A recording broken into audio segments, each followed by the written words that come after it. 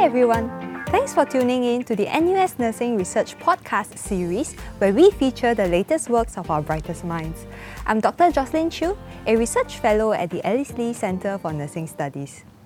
Here with us today is Dr. Chua Wei Ling, a research fellow at the Alice Lee Centre for Nursing Studies, National University of Singapore. She is passionate about improving the recognition and response to deteriorating hospitalized patients, as well as raising sepsis awareness and knowledge among healthcare professionals and the general public. Dr. Chua has presented her research work in local and international conferences. Today, she'll be sharing about how she teaches students to recognize and manage sepsis using virtual reality. Our topic for today is recognizing and managing sepsis through virtual reality and enhanced active learning strategies, where Dr. Chua shares about how she conducts sepsis education using a game-based learning approach. We will also talk about how this is generally a more productive than didactic teaching, or what we also known as traditional classroom teaching. Hi Wei Ling, it feels so refreshing to have this conversation with you now, because we are normally just talking along the corridors in the office and never really outside of the office, right? Yeah, that's right. So thank you for having me too. It's a pleasure to be here today. Thank you. So maybe before we start, you could share a little bit more about yourself and what you do. Hi everyone. I'm Dr. Chua Wei Ling, a research fellow at the Alice Lee Centre for Nursing Study at the National University of Singapore. One of my research areas has to do with improving the understanding and awareness of sepsis among healthcare professionals and healthcare students. Right, so we keep hearing the word sepsis, right? Can you share with us a little bit more about what it means? Okay, so basically, right, sepsis is a serious complication of an infection which can lead to multiple organ failure and death if not treated quickly. Fever or low body temperature, chills and shivering, a fast heartbeat, confusion or disorientation, shortness of breath and fast breathing, extreme pain or discomfort. These are some of the symptoms of sepsis, a life-threatening and time-critical medical emergency that has a mortality rate of 30 to 45% and kills 11 million people each year. So in fact, most cases of sepsis are avoidable and treatable, and early identification with expeditious intervention is key to successfully treating it. So in relation to a hospital setting, we educate our students by training them how to recognize and respond to sepsis and focusing on the early diagnosis and management of sepsis. Right, so it seems like the key to this problem is actually to detect and treat sepsis early, right? Yes, we really need to nip it in the bud. Sepsis is a serious complication of an infection. It sets in when the body develops an extreme response to an infection, damaging its own tissues and causing organs to function poorly or abnormally. So without timely treatment, sepsis can rapidly lead to tissue damage, organ failure and death. Even though it usually starts in the lungs, urinary tract, skin or gastrointestinal tract, anyone can get an infection, and almost any infection including our COVID-19 virus can lead to sepsis. However, some people are at a higher risk for sepsis, such as individuals with a weakened immune system, the elderly or infants, those with underlying medical conditions such as heart or lung conditions, cancer, diabetes, liver or kidney diseases, those with recent severe illness or have been hospitalized due to severe COVID-19, for example. Also, people who survive sepsis are at higher risk of redeveloping sepsis. So the incidence of sepsis will continue to rise with the interplay of multiple factors. There are 4 that we look at largely.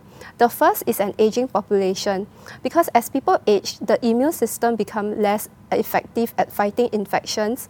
This results in older people contracting more infections and they are more severe. Every infection they get means they have a higher risk of developing sepsis. Also, as people age, they may develop chronic illnesses such as diabetes, your COPD, kidney disease or heart failure.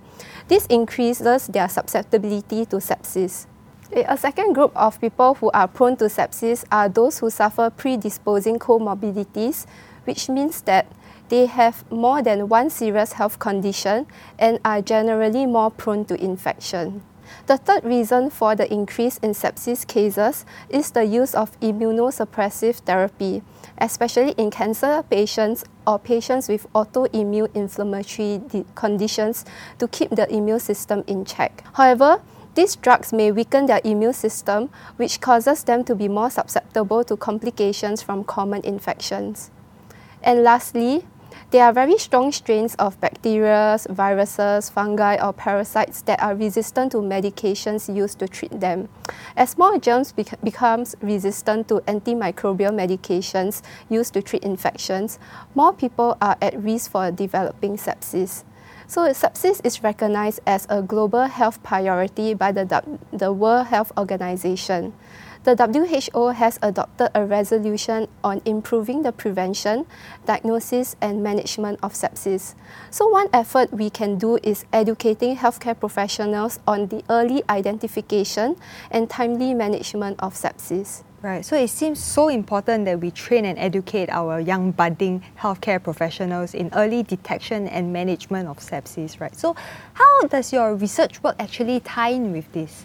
Okay, so yes, my team and I conducted several studies on the recognition and management of sepsis among healthcare professionals and students as a way to find out how to improve their learning and understanding of this area. So we uncovered an interesting finding from our systematic review of 32 studies that sepsis education through an active learning approach, put simply learning by doing, such as simulation learning and game-based learning, generally produce greater gains than traditional classroom learning.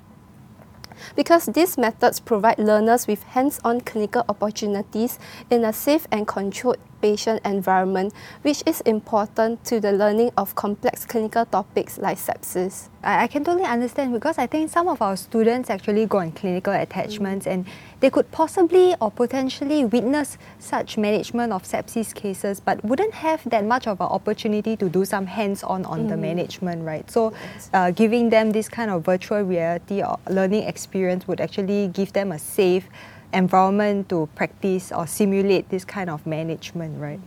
Precisely. So this is why we want to improve learning in a safe environment, that we develop a program using virtual reality to teach students. So together with my mentor, Associate Professor Liao Sok Ing, we developed the Sepsis Interprofessional Education, or in short, the Sepsis IPE program for undergraduate medical and nursing students at the NUS. So the program actually adopts a blended learning approach with virtual reality. So in our program, we build the students' knowledge by scaffolding the knowledge base, starting with a self-directed e-learning on team communication skills strategies and sepsis care, followed by a desktop virtual reality simulation. So the virtual reality simulation allowed the medical and nursing students to work together in a virtual world that closely resembles a real clinical world in the delivery of team-based care for patients with sepsis. So the self-directed learning activities provided students with the prerequisite knowledge needed for the role-play exercises through the virtual simulated sepsis cases. So the learning mechanism for role-playing exercises and reflection in virtual simulation promotes learning acquisition and helps to deepen the students' learning by building connections between the theory and clinical practices. So we also incorporated interactive gameplay in the form of quizzes, scoring system, and time challenges to gamify the virtual simulation so as to encourage participation. Right, I think it sounds very fun that you actually inject some game-based components into your program, right? So I'm very interested to find out more about your outcomes actually. Yeah, so actually, we have tested the Sepsis IPE program on 415 undergraduate medical and nursing students to evaluate on their sepsis knowledge, their team communication skills, and how they apply the skills in the clinical practice. So overall, students who have undergone our program demonstrated a significant improvement in sepsis knowledge and team communication skills. So in addition, the students actually fostered a better understanding and appreciation of each other's interprofessional role in sepsis care.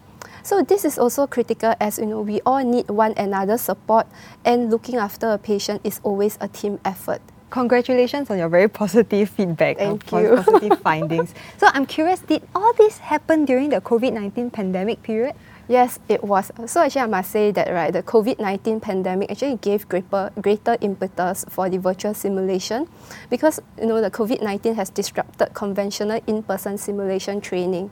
And we all know that virtual simulation offers several advantages. You can access it anywhere, anytime, and it is cost-effective, and you can repeat aspects of the cases you encounter. So in addition, our students also gave feedback that using virtual simulation and gamification was a refreshing and fun way to learn about sepsis care and the process of interprofessional teamwork and communication. And what was also interesting was that we discovered from our focus group discussions with the students that adding a high-fidelity simulation after the virtual simulation would allow them to have a face-to-face practice on critical skills like team dynamics, communication, and hands-on clinical skills. So virtual simulation can be used as a bridge between the classroom learning and high-fidelity simulation.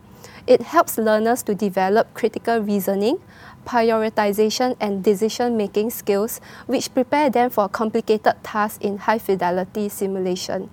So from this, we are actually currently designing a program to complement virtual reality learning with a high-fidelity simulation component to enhance the long-term retention of knowledge and performance of clinical skills.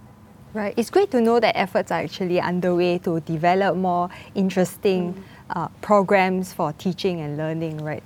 I totally agree that, introducing this high fidelity simulation, by using mannequins and all this could actually provide an even more real scenario for students to learn about how to control sepsis or manage sepsis apart from virtual reality. I mean, like you've mentioned, virtual reality helps to bridge the traditional classroom teaching to high fidelity, right? So I think it makes a lot of sense in that way. Yeah, so yes, and we enjoy this feedback that actually help us further improve on our sepsis education program. Right. So besides researching on this area of sepsis management using this kind of tech-based approach, right, what else have you discovered in this area?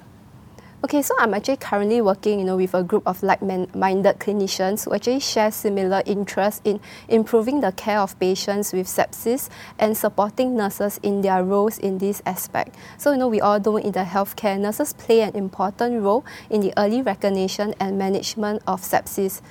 You look at, in the emergency department, triage nurses are often the first point of contact the patients have with the healthcare system. And in the inpatient settings, nurses are in a privileged position to identify hospital onset sepsis at its earliest possible time because they have the most patient contact hours among other healthcare professionals, and they are the ones responsible for routine bedside monitoring of patients. So in a recent multi-site study, we found that nurses have gaps in their knowledge about sepsis and sepsis management.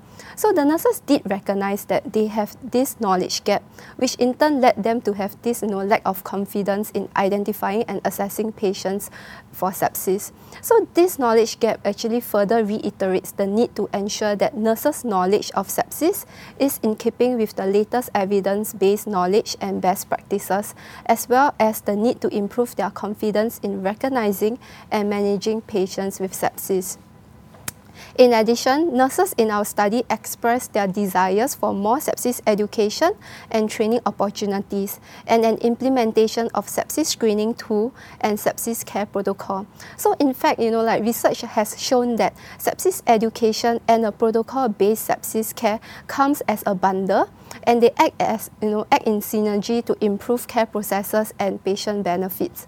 So at present, I'm working with this group of clinicians to develop a blended simulation-based training program for hospital nurses. So this program is actually our first step and major component to our sepsis performance improvement initiatives, which aim to improve adherence to the guidelines or protocol for sepsis care. That sounds so interesting and exciting. We wish you all the best in this research project. Yeah, so thank you. Yeah, so in a nutshell, right, I personally feel that technology can be a powerful tool for facilitating the learning process. So active learning can be enhanced with educational technology applications in a well-designed and structured format.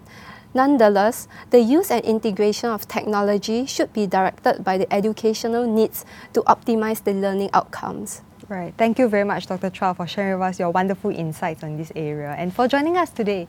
Yeah, thanks for having me as well, and like to share at this platform. Right. So you've been listening to a podcast on recognizing and managing sepsis through virtual reality and enhanced active learning strategies, part of the NUS Nursing Research Podcast series.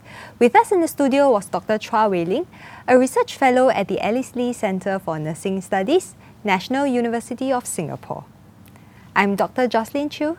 Thank you, and till the next time.